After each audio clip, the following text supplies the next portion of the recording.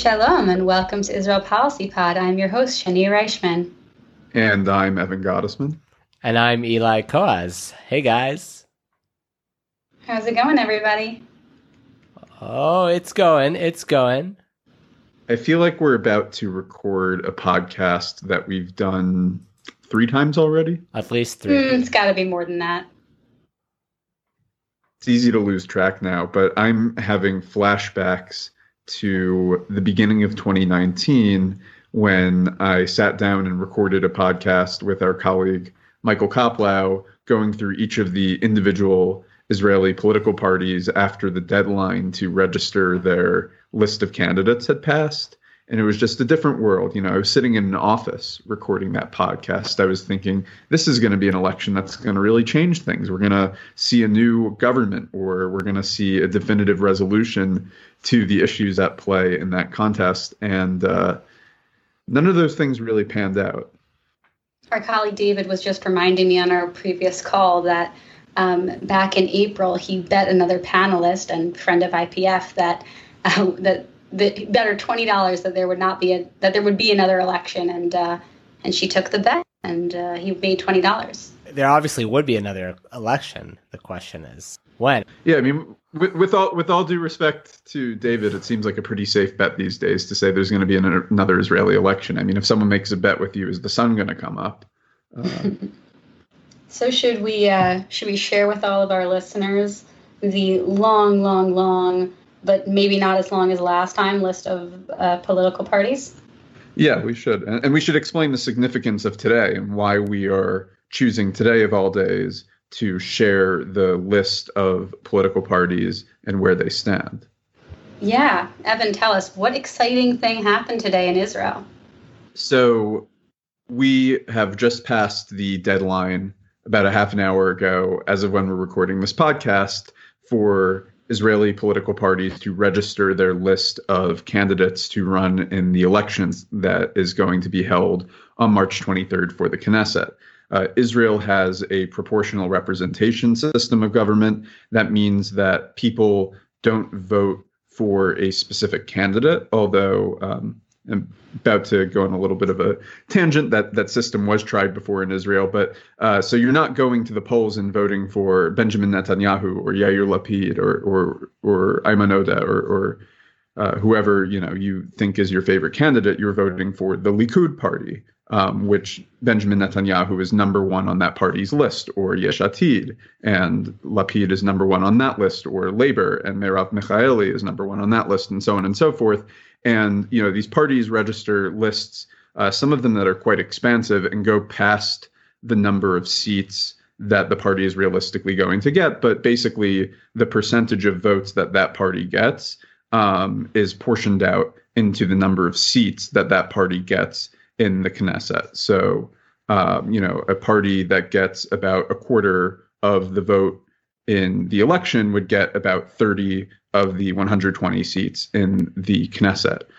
There's one other thing to be aware of, which is that a party needs to get at least 3.25% of the vote, which comes out to about 4 seats in the Knesset in order to even get representation. So even though, getting 1%, or not 1%, but even though getting less than 3.25%, you could theoretically have a portion of the Knesset have a couple of seats. You need to pass that bar to get any seats at all.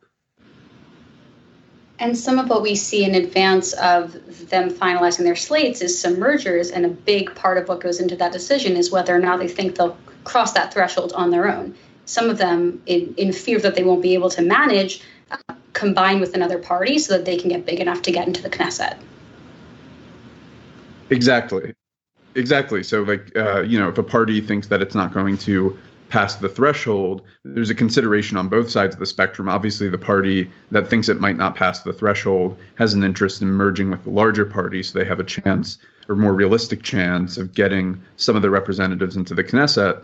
But the larger party also has a consideration, which is that if the smaller party is ideologically aligned with them, you could have this phenomenon called wasted votes, which is that, people will vote for parties that don't cross the threshold, but their votes don't go anywhere.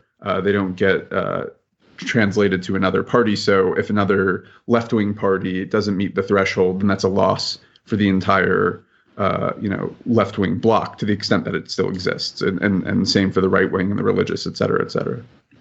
Speaking of fear of losing votes, Benjamin Netanyahu, for the past 3 elections and into this 4th one, has been very fearful of losing any right-wing votes. And as a result of that, he has been pushing 2 of the very right-wing parties to join together. All very important points. Netanyahu was very adamant in this election that no right-wing votes go to waste. And this is because of a predicament that Netanyahu finds himself in. And I think that's the first thing. Before talking about the merger, I'll just talk about the position that Netanyahu is in this time, which will kind of clarify why it's so important for him to have this merger, which we'll talk about, which actually just happened. In the previous elections, the blocs were pretty clear that they were split up between the right-wing parties and the ultra-Orthodox parties. And then you would have the left-wing parties and the Arab parties, or the center-left parties.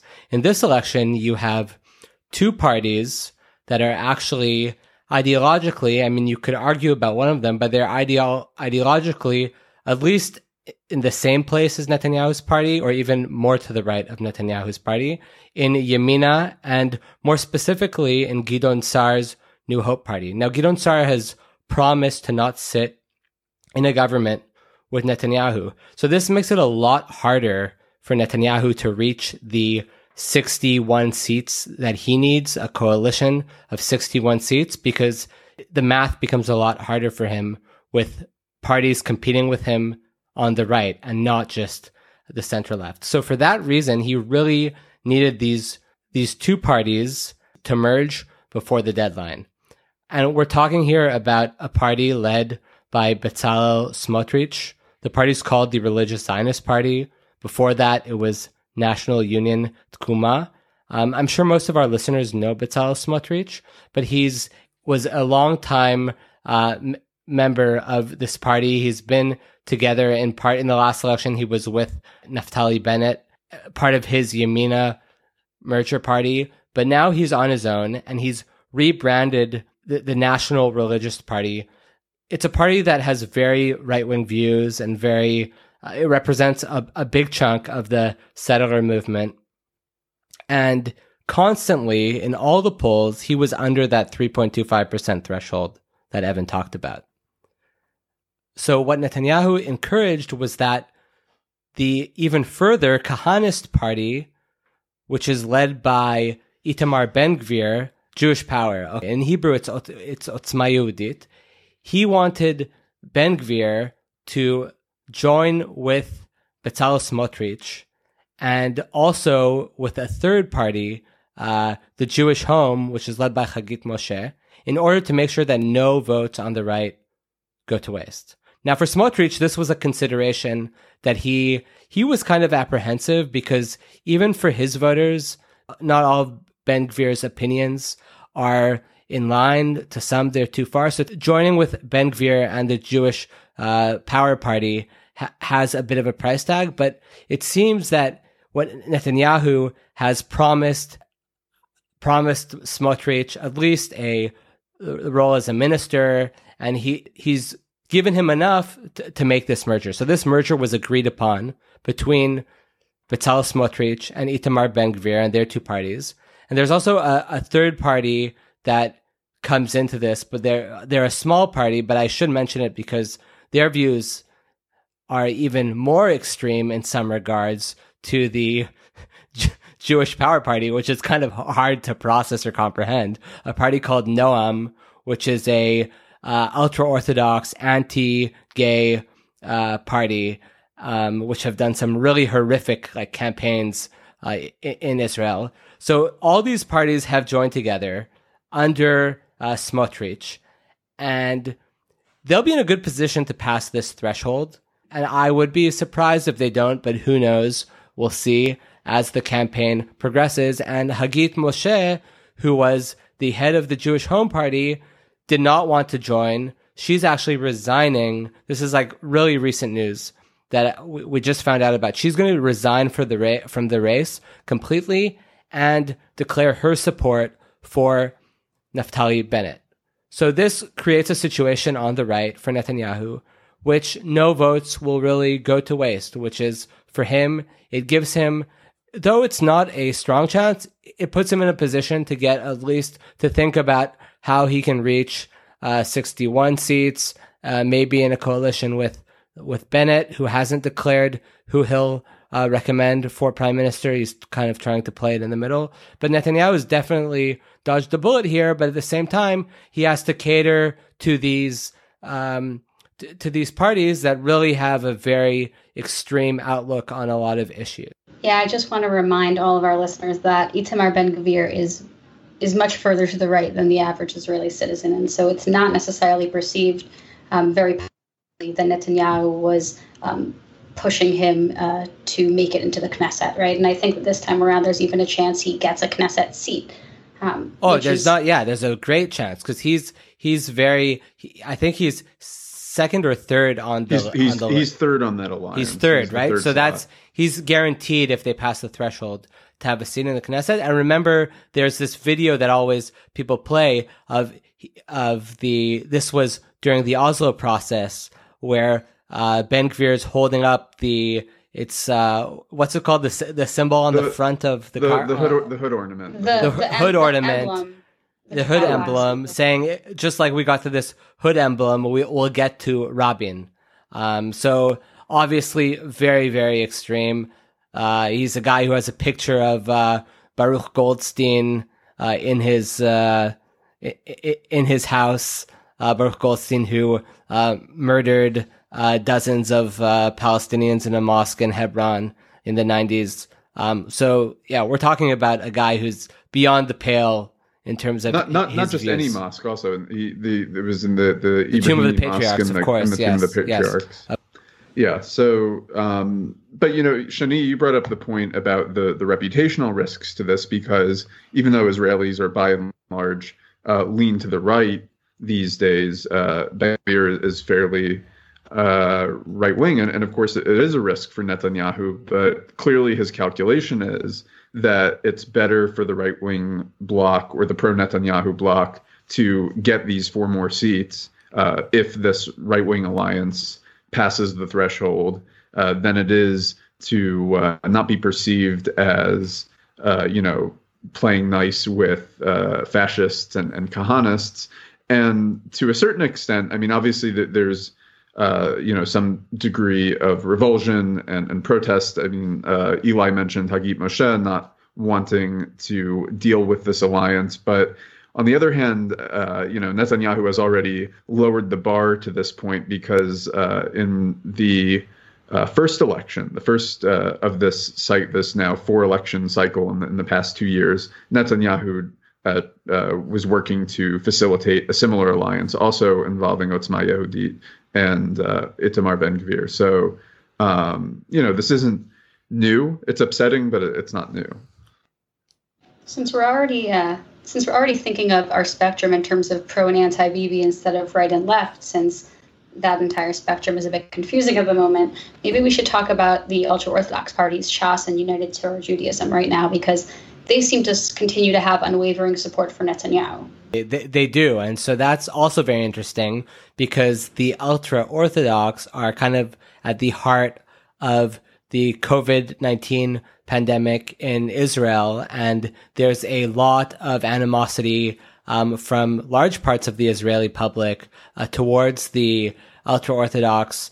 There are a whole bunch of reasons, but having recently last week, they had a funeral where like tens of thousands of people attended, and they're really in the heart of what's going on right now with the lockdown that Israel's been in for over a month now. So Netanyahu's alliance with them has become under a certain amount of scrutiny just because of how, despite having higher infection rates in all these ultra-Orthodox neighborhoods, the lockdowns have maintained have been pretty much the same and even more enforced outside of the Haredi towns and neighborhoods. So this is something that has a lot of Israelis upset. But both the ultra-Orthodox parties, UTJ and Shas, they're polling at a consistent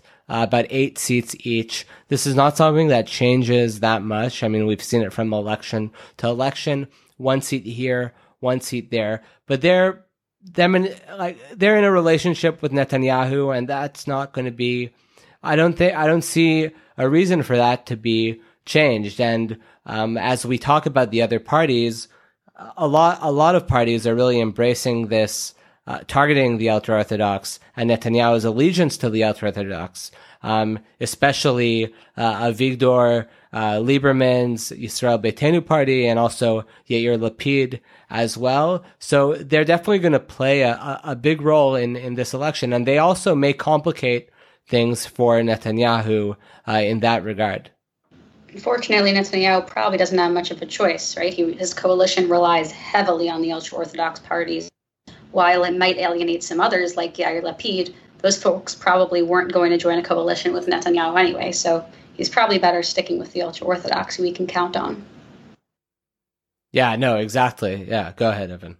Yeah, I wonder how much of an effect, though, it really has. I mean, people, to a certain extent, people's minds seem made up. Obviously, there must be some degree of election fatigue, but we just mentioned Avigdor Lieberman, who runs this secular right-wing Yisrael Beitenu party that, it's mostly appealing to immigrants from the former Soviet Union. Okay, so they oppose the ultra-Orthodox. But what else is new? Avigdor Lieberman, helped bring Israel into this cycle of ongoing elections at the beginning when he refused to join any government after the April 2019 election. And now he's kind of, I want to say, faded into complete irrelevance. His party isn't growing.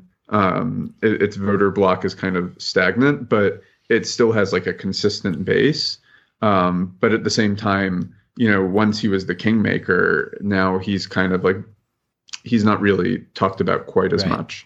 No, that's exactly right, Evan. I'll just make one more point before, and kind of maybe this will help us transition to the center left of the Israeli political map, is that one thing that has happened recently that Netanyahu has to be happy about is seeing Yair Lapid kind of emerge as the main challenger in the polls to Netanyahu. Before the past few weeks, and ever since Gideon Sa'ar announced his New Hope party, it was Gideon Sa'ar who was second in the polls. And Netanyahu's campaigns have always been, it's kind of us versus them, right versus left.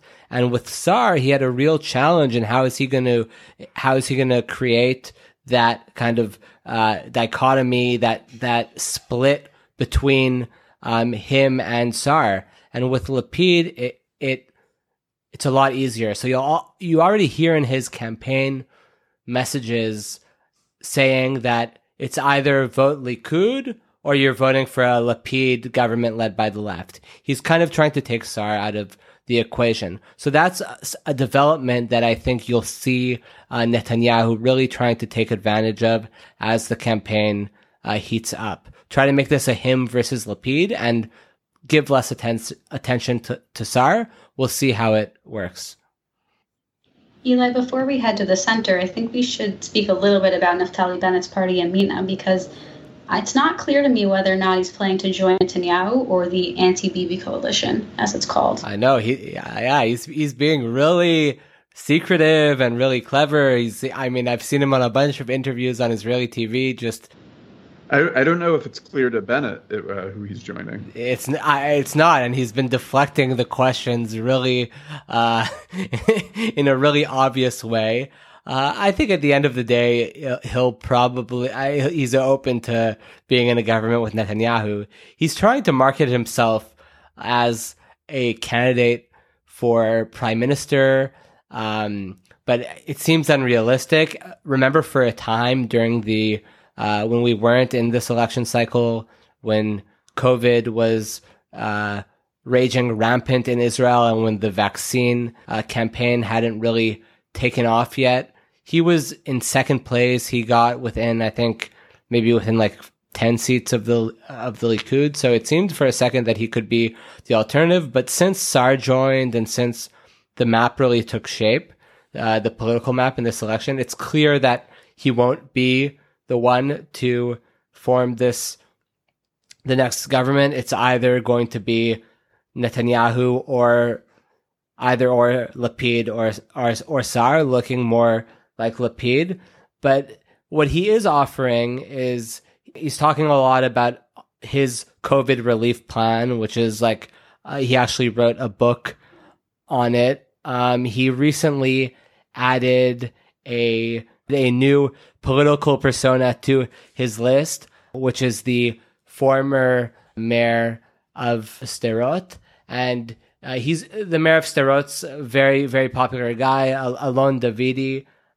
He's been very involved keeping the city's morale positive despite years of rocket attacks from Gaza. So he's going to be number 3 on Yamina's list. But they're not in a position to become a party that can challenge Netanyahu. So at the end of the day, Bennett, in a sense, is going to be the kingmaker, and he's going to decide if Netanyahu, depending how the math works out, but it could very well be that he decides whether Netanyahu can make this coalition with the ultra-Orthodox parties and the Kahanist alliance, or will it be a party without Netanyahu, with Lapid, with Gidon Sar, with Israel Beitenu. We haven't mentioned the word Benny Gantz yet. I'm sure we will, but we'll have to see about him. So Yamina will play a big role, but it's not clear what that role will be. But I would say that Bennett is really trying to. He also does. If he came out against Netanyahu, I think he would turn off a lot of his voters. So he's trying to like tread the line between being open to sitting with Netanyahu and at the same time being open to try to bring in voters from more of the center right. And that's why he's also not talking about issues like annexation and the Palestinian issue. So he's really trying to navigate, and I think he's kind of spreading himself too thin in a way, but we'll have to see how that plays out. Well, if he wants any hope of being the prime minister, he definitely will have to remain friends with his buddies in Likud. So it's probably not a terrible idea the way he's been playing it so far.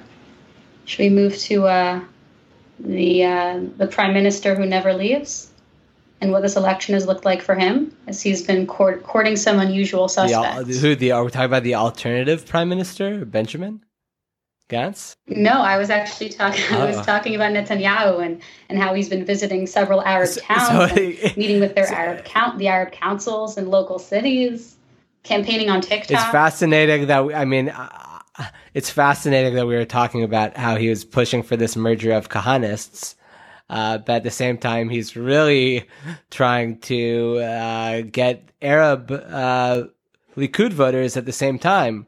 So, like from extreme to extreme, I don't know how effective this will be, but actually today the Likud announced 3, when we talk about reporting the lists for the Knesset, Netanyahu was able to have 3 appointments that are not involved in the Likud primary. So he actually picked a Israeli Arab to be on his list. Yeah, he put him very, very generously. He put this guy in the 39th spot on the list. And for context, for our listeners, Likud is polling in like the high 20s, low 30s. So right. This guy, I think his name is Nail Zawabi. Yeah. He has no chance of getting in the Knesset. So very progressive. Yeah, I know, but it is the first. I think it's the first time ever, actually, that the Likud have appointed an Arab on their list, if I'm not mistaken. Yes, unless you don't want to get into the contentious debate, and it's really see it as our place, whether Jews are Arabs. No, but yeah. And then also he also appointed. I don't want to. We could talk about Orly Levy, but he actually appointed Orly Levy as well. I think she was at the 26th spot, if I'm not mistaken. So she's on the Likud list, and radio personality Galit Distal Atbarian at the 10th list.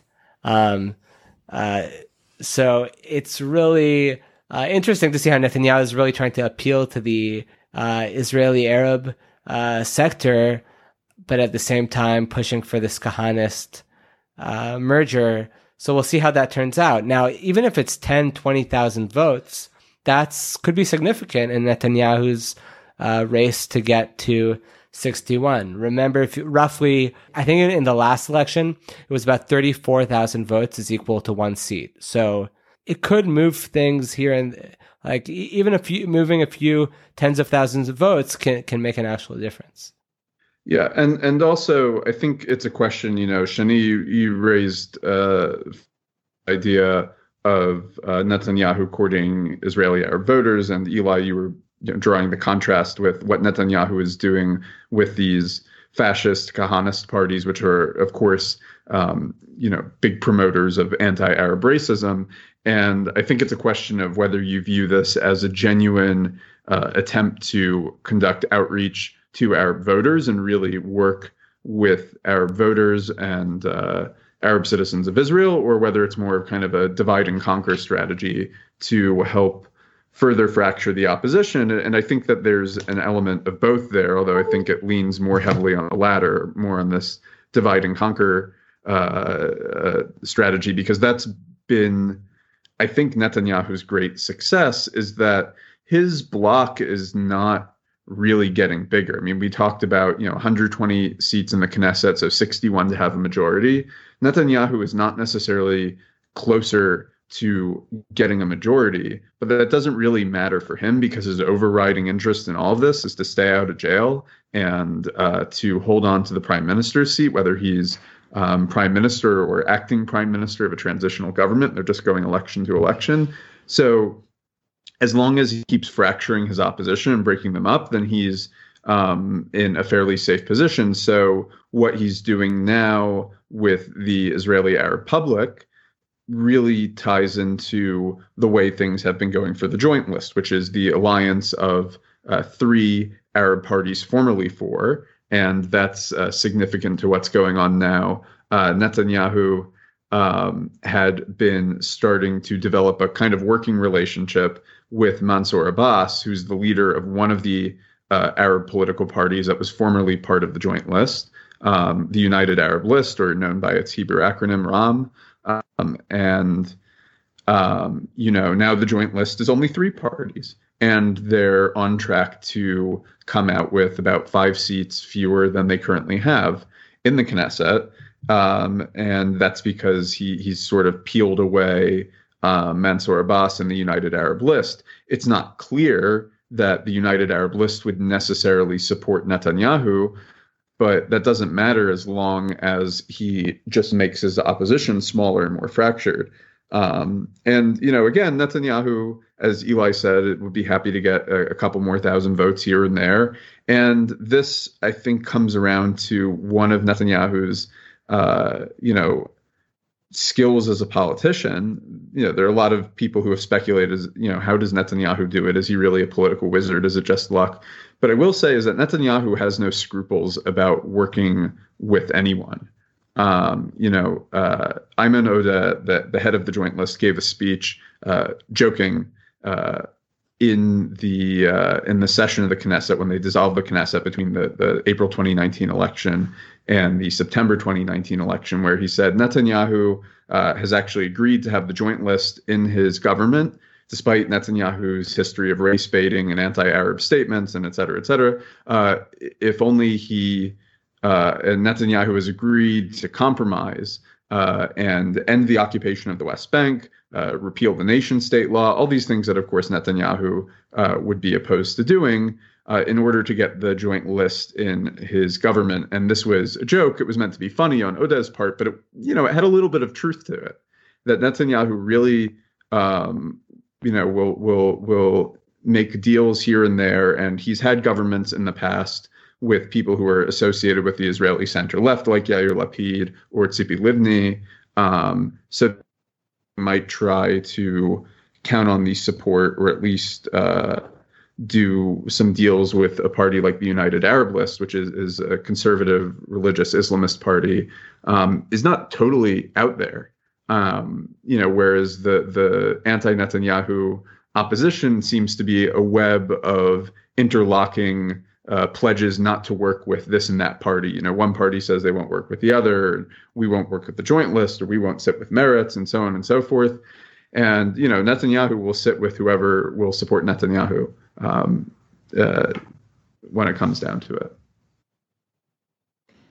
The United Arab Party, RAM, actually, they claim that they are potentially even willing to sit with Netanyahu, so it's kind of mutual.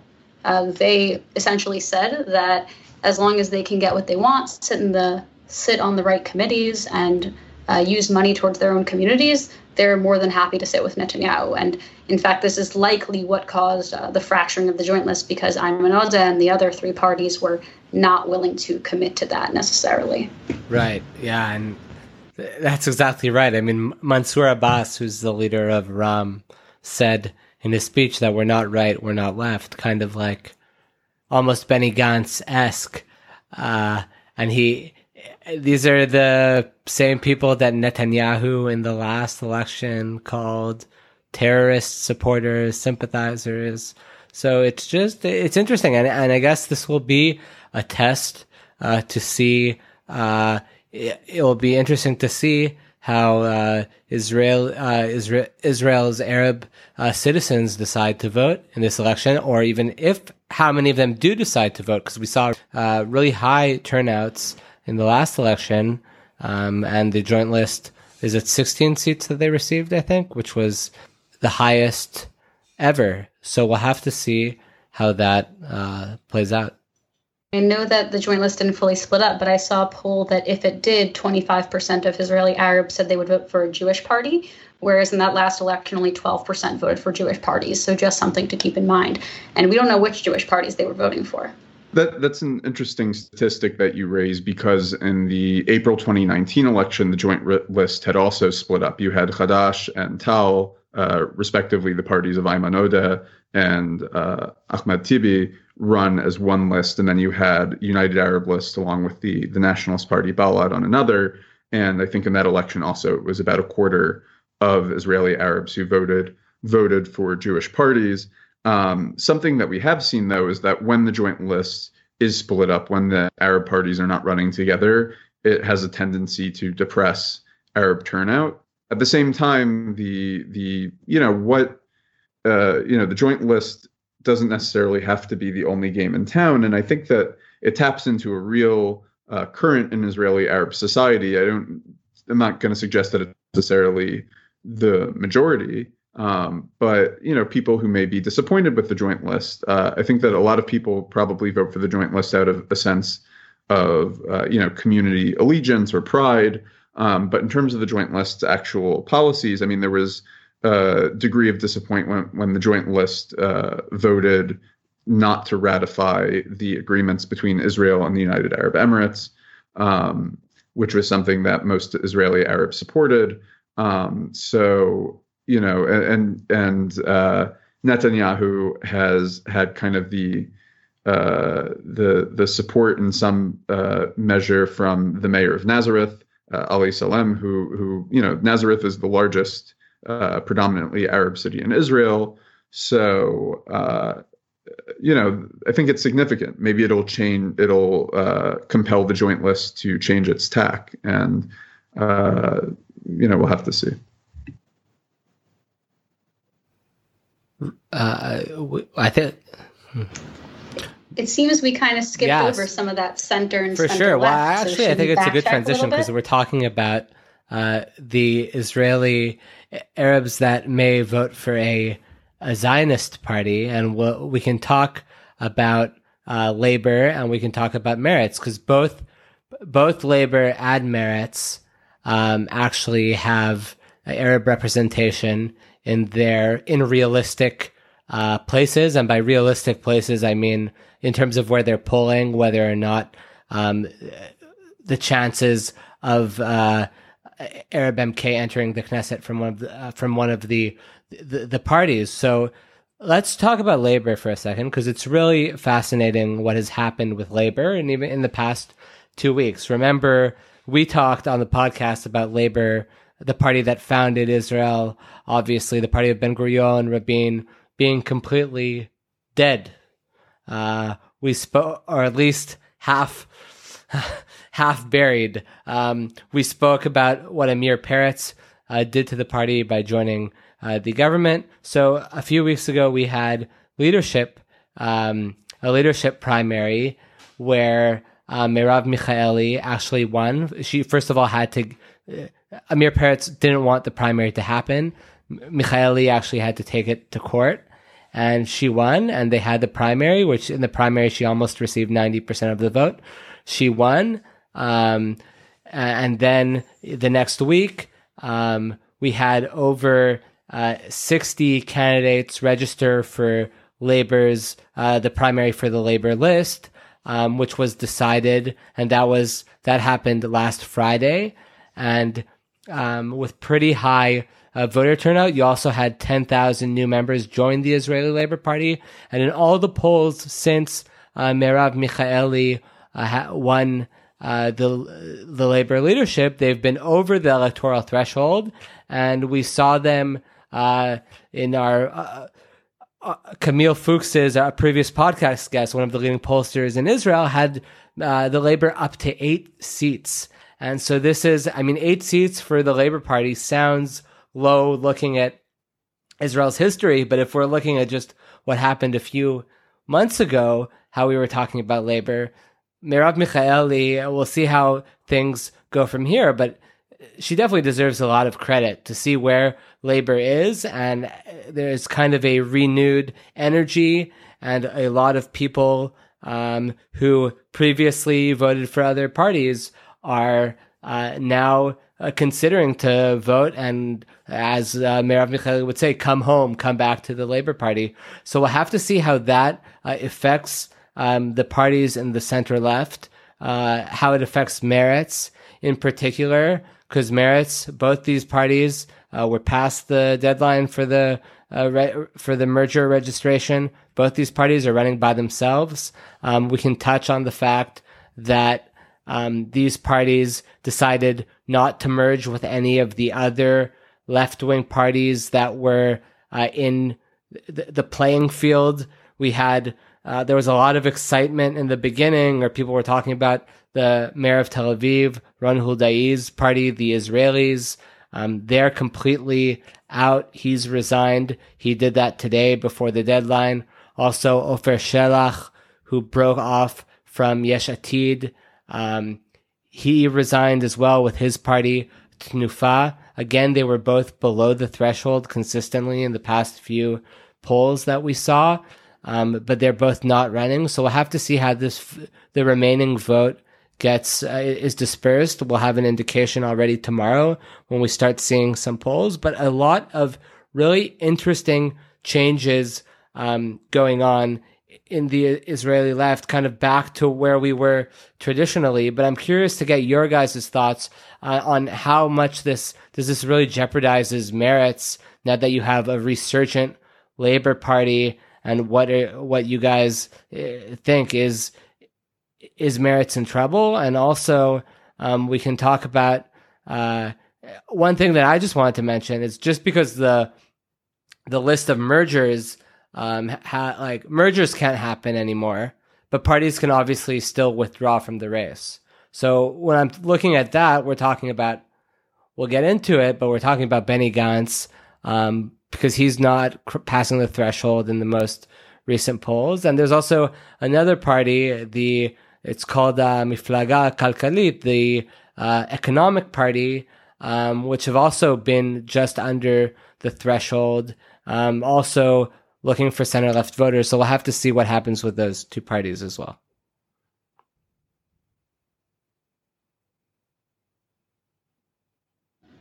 I know it may not have been significant enough to make a difference, but as we spoke about earlier, we haven't seen any polling since the new mergers, right? So in the last polls, you still had Ofer Party, which was polling at about 0%. I think they were at 0.3 at one of there.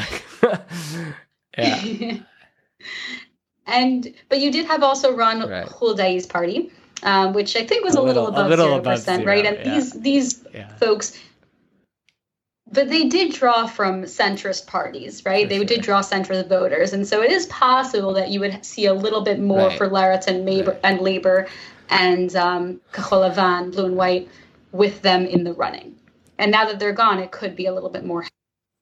Yeah, I think that the return of labor is a good thing generally for the Israeli center left. Obviously, as Eli noted, they're a little bit past their peak performance, even though they have returned from the grave. I mean, they are only 34 seats off from Yitzhak Rabin's performance in 1992, but it's a high benchmark. So, they're ahead of Avi Gabai's performance. And Amir Peretz's, which I think is significant because we were talking about the issue of labor not running on the same list with Meretz, and I have to wonder if there's a reputational issue at play there that perhaps labor and Meretz leaders considered it was unwise to run together, that the optics of that might not be quite right, because in the last election, Meretz, which is the leftmost Jewish party, although they've tried in recent years, and especially in this upcoming cycle, to mold themselves more as a Jewish Arab party. But in any case, Meretz is pretty left-wing, and they took a risk running alongside Labor and Orly Levy's Gesher party on a joint list, and only to be burned and have 2/3 of Labor and Orly Levy leave and join Netanyahu, which is like the exact opposite of anything Meretz people would ever want. So even though Merav Michaeli is very left-wing, very much in the mold of more the traditional peace camp labor, and I don't doubt her sincerity, it was probably a consideration that, maybe there needs to be some trust built up. And I think that Meretz had kind of like Yisrael Beitenu in a way. These are not two parties you usually compare because ideologically they're very different, but they have their solid voter base. They're never going to be the biggest party. They're never even going to be close, but and they might not have huge growth potential. But I think Meretz will pass the threshold, and maybe there's some issue of wasted votes, but in terms of number of seats that they could get, I think Labor had an interesting consideration here, and I'm curious what both of you think on this. But we've touched on this a couple of times in this podcast, and we've mentioned it in other programs, and it's just something to know about Israeli politics, which is that the electorate has moved to the right over the past 25, 30 years. So labor leaders have done this weird dance, and other leaders of center-left parties, of trying to play to the right and adjust their positions or adjust the way that they talk about issues, especially as they concern the Palestinians and the occupation and Israeli Arabs and conflict-related issues, and try and appeal to right-wing voters.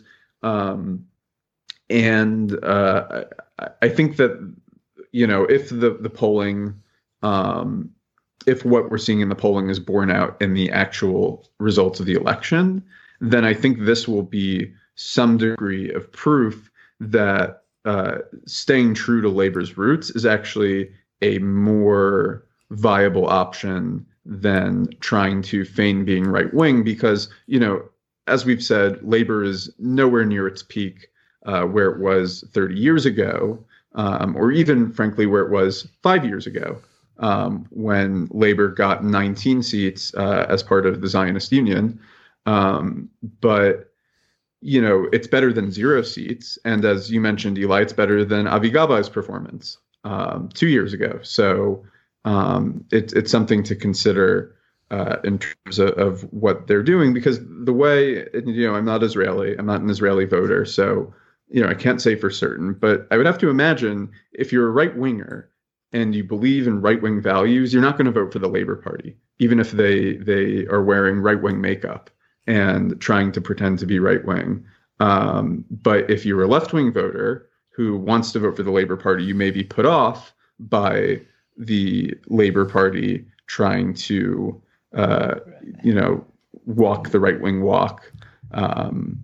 or however you want to put it. So it seems like just going back to what labor has generally stood for in the past. Yeah, no, I think Evan makes an important better point. strategy. Sorry, go ahead, Sinead. I was going to agree with Evan too. I think Merav Michaeli really reflects the values of the Labor Party, and I think that it will bode well for them in this election. At least I hope it does, but I think that she really embodies the values that they claim to have, and I think people will be excited to vote for her in a way that they were not excited to go vote for Amir Also, I think Peretz. in a country where women are seriously unrepresented in parliament and in policy making, it's great to see that, first of all, Michaeli is leading the party, but also she made sure that the list is actually completely equal, and it alternating between there are 5 women in the top 10, and it alternates as the list goes down, and also Meretz as well. I think they have 6 women in their top 10, so I think it's really, really, really good to see. And just touching on what Evan spoke about earlier about the mergers, I think there is value in them running independently. I think there was,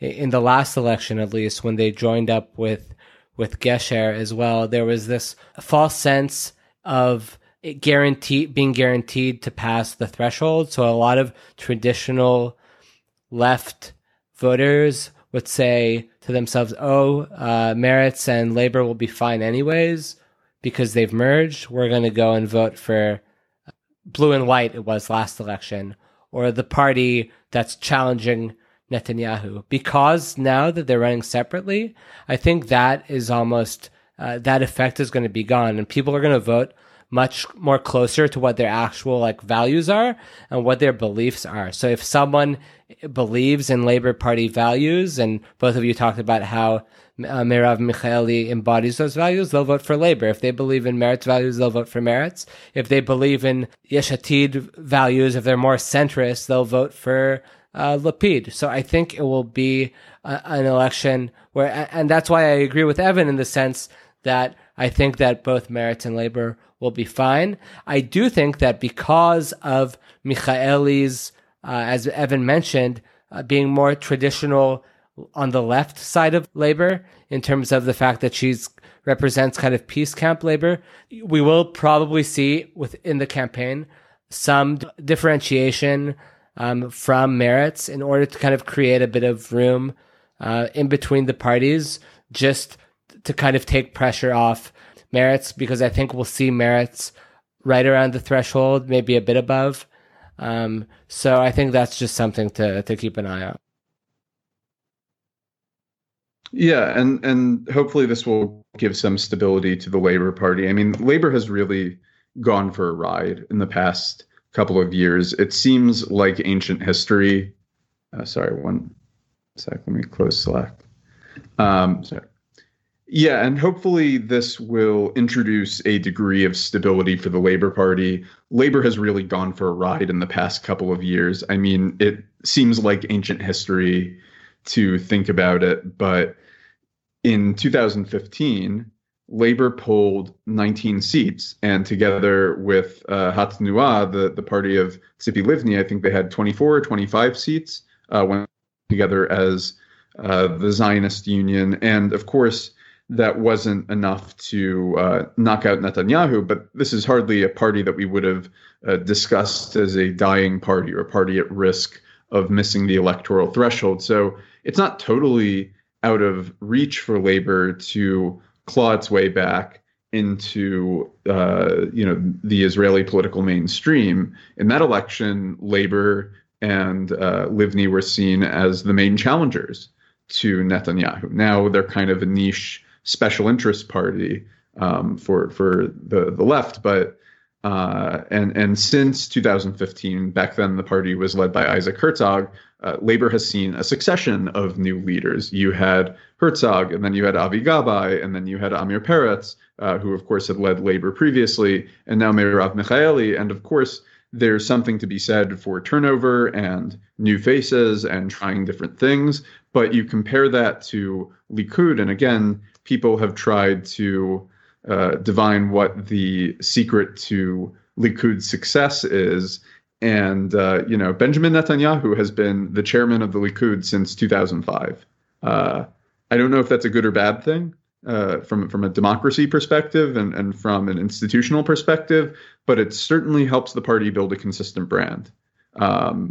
You look at any other party, and outside of the parties that are kind of like personal parties, like Yesh Atid, with its rhyming leader, Yair Lapid, or Yisrael Beitenu with Avigdor Lieberman. Other parties, and I guess some of the ultra-Orthodox parties, other parties don't really have quite anything approaching that level of continuity. Meretz also has cycled through a bunch of different leaders in the past couple of years, throwing people in and out, and it's just something to think about. So if Michaeli is able to be successful and sticks true to what labor voters are looking for, then perhaps labor can ride things out and start to rebuild even better. Yeah, I think so. I think now is probably. I mean, it's been a whirlwind. What a whirlwind from Benny Gantz. It was 2 years ago just over 2 years ago that he announced his party, and who would have thought that 3 election cycles, beating Netanyahu's Likud party, getting to this point, breaking up blue and white, joining the Netanyahu government, almost all his MKs have left him.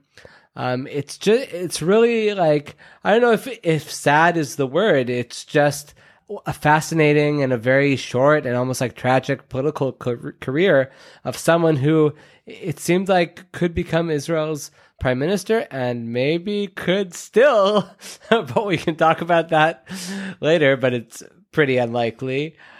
But yeah, the last polls have had him, a few have had him at 4 seats, a few have had him below the threshold. He likes to take credit for a lot of kind of keeping this government that didn't last that long, but keeping the government in check. Some people give him credit for helping protect the Israeli judiciary. Some people give him credit for helping stop or kind of put on hold West Bank annexation, though I'm not sure how much credit he deserves there. Considering that what actually stopped West Bank annexation is this normalization agreement with the UAE, and he and that's also only addressing formal annexation, creeping annexation. Exactly, and he's obviously not doing anything about that. I don't know. I mean, it's premature, but I would suspect that if Gantz continues to poll under 4 seats, I would be very surprised if he does not decide to resign. And I think if he does decide to continue and to run into the end and to risk that, it would be a very, very selfish move. And I don't think it suits him. I mean, you can say a lot of things about Gantz, but I do think that for the most part, I think he made a string of very bad decisions, but I'm not sure that his intentions were all negative. I think he had intentions that were actually to do good for the Israeli public. I think he just made a string of bad decisions. You guys are obviously welcome to disagree with me there. No, I'm also someone who's pretty optimistic about Benny Gantz's intentions, but despite being a person who has supported him from the onset, I have to say it's hard to see his time in Knesset as anything but a complete failure to deliver on what he plans to deliver on. I think that it's pretty obvious that he made a massive mistake in joining with Netanyahu, and at this point we can all see it. So it might be time for him to pack up along with many of the other members. And I also think party. It's important to note that there's no one. I mean, when we're talking about these people that are we mentioned Ron Chudai, we mentioned Ofer Sherlach, people that are getting out of the race. These are not votes that are in between the Netanyahu camp and the anti-Netanyahu camp. Most of these votes will just be dispersed among the respective camps. So the only thing here at risk is that these parties don't reach the 3.25% threshold. The votes just disappear, which pretty much helps the bigger parties, and the biggest party almost certainly will be the Likud. So that's something to keep in mind. And I would be very surprised if, like I said, if Gantz doesn't drop out, and also if the economic party also doesn't drop out as well. And also, I think if these parties do stay until the election, and it's clear that they're not going to pass the threshold, the amount of Israelis that vote for them will significantly decline. Yeah, frankly, I don't know what the appeal of Benny Gantz is right now. Even if he just passes the threshold, or even if he's just under the threshold. I know I made that joke about 0.1%, but that more applies to parties like Ofer Shelach's and Ron Chodai's party, and also the New Pensioners Party, and we can talk about all of those in a moment. But Gantz is probably closer to the threshold, and there it's more of a risk for the anti-Netanyahu bloc, because that's a more consequential amount of votes going away. Also, he hasn't withdrawn yet, whereas some of these other parties have withdrawn. But yeah, Gantz has admitted that he made a mistake. I'm with both of you on his good intentions and his sincerity, but the old saying goes, the road to hell is paved with good intentions. So I don't know how much that counts for. I also can't help but wonder how things might have been differently in a world without COVID. That's something we haven't talked about in this entire podcast. Maybe we're all just desensitized to it, but it's still raging. It's still horrible. And I think the coronavirus pandemic really delivered Netanyahu a real lifesaver.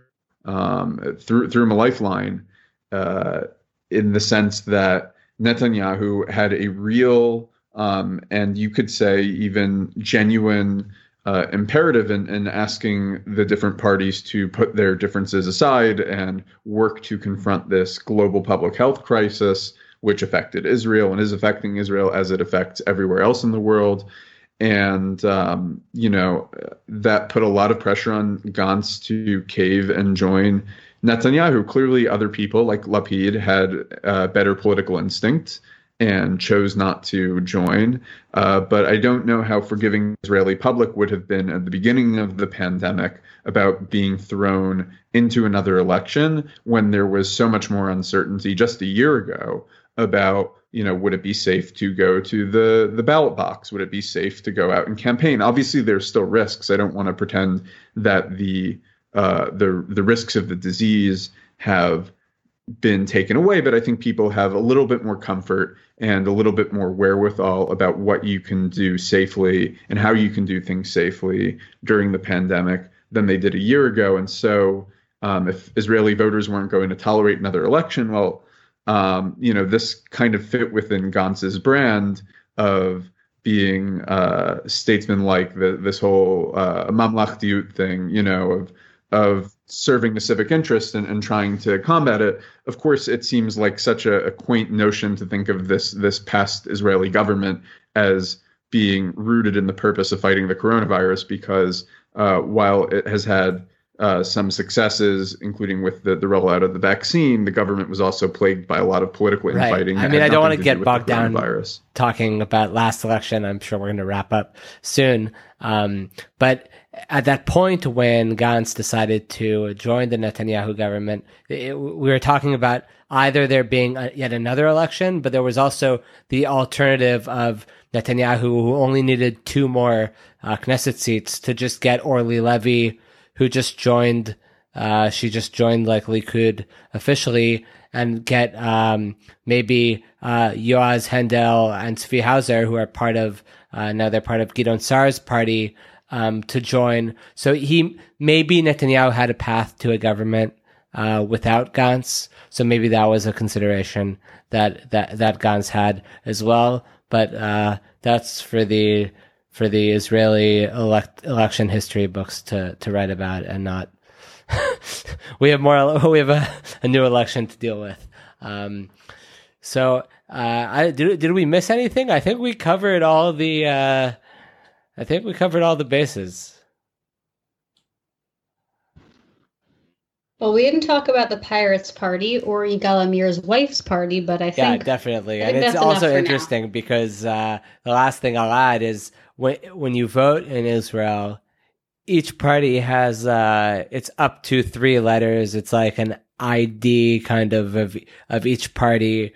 So traditionally, like the Likud is Mem, Chet, Lamed, Machal. Labor is Aleph, Mem, Taf, Emet. But for all these new parties, they're really, it's like important to them to get their letters. So there's actually there's a lineup to actually register and to get your letters in. And they actually, Yesh Atid, who we didn't really talk about that much, considering they're the main party challenging the Likud, they were worried that Benny Gantz would try to take their letters, Pei, Hey, which have been the letters of Yesh Atid, they became the letters of Kahol Lavan. So they actually had one of their MKs, Miki Levy, actually camp outside of the registration office in order to make sure that Yesh Atid gets those letters. So Yesh Atid indeed got the letters Pei, Hey, and I think Benny Gantz got something else. I forget, but I'm not sure how big of a difference that will make at the end of the day, but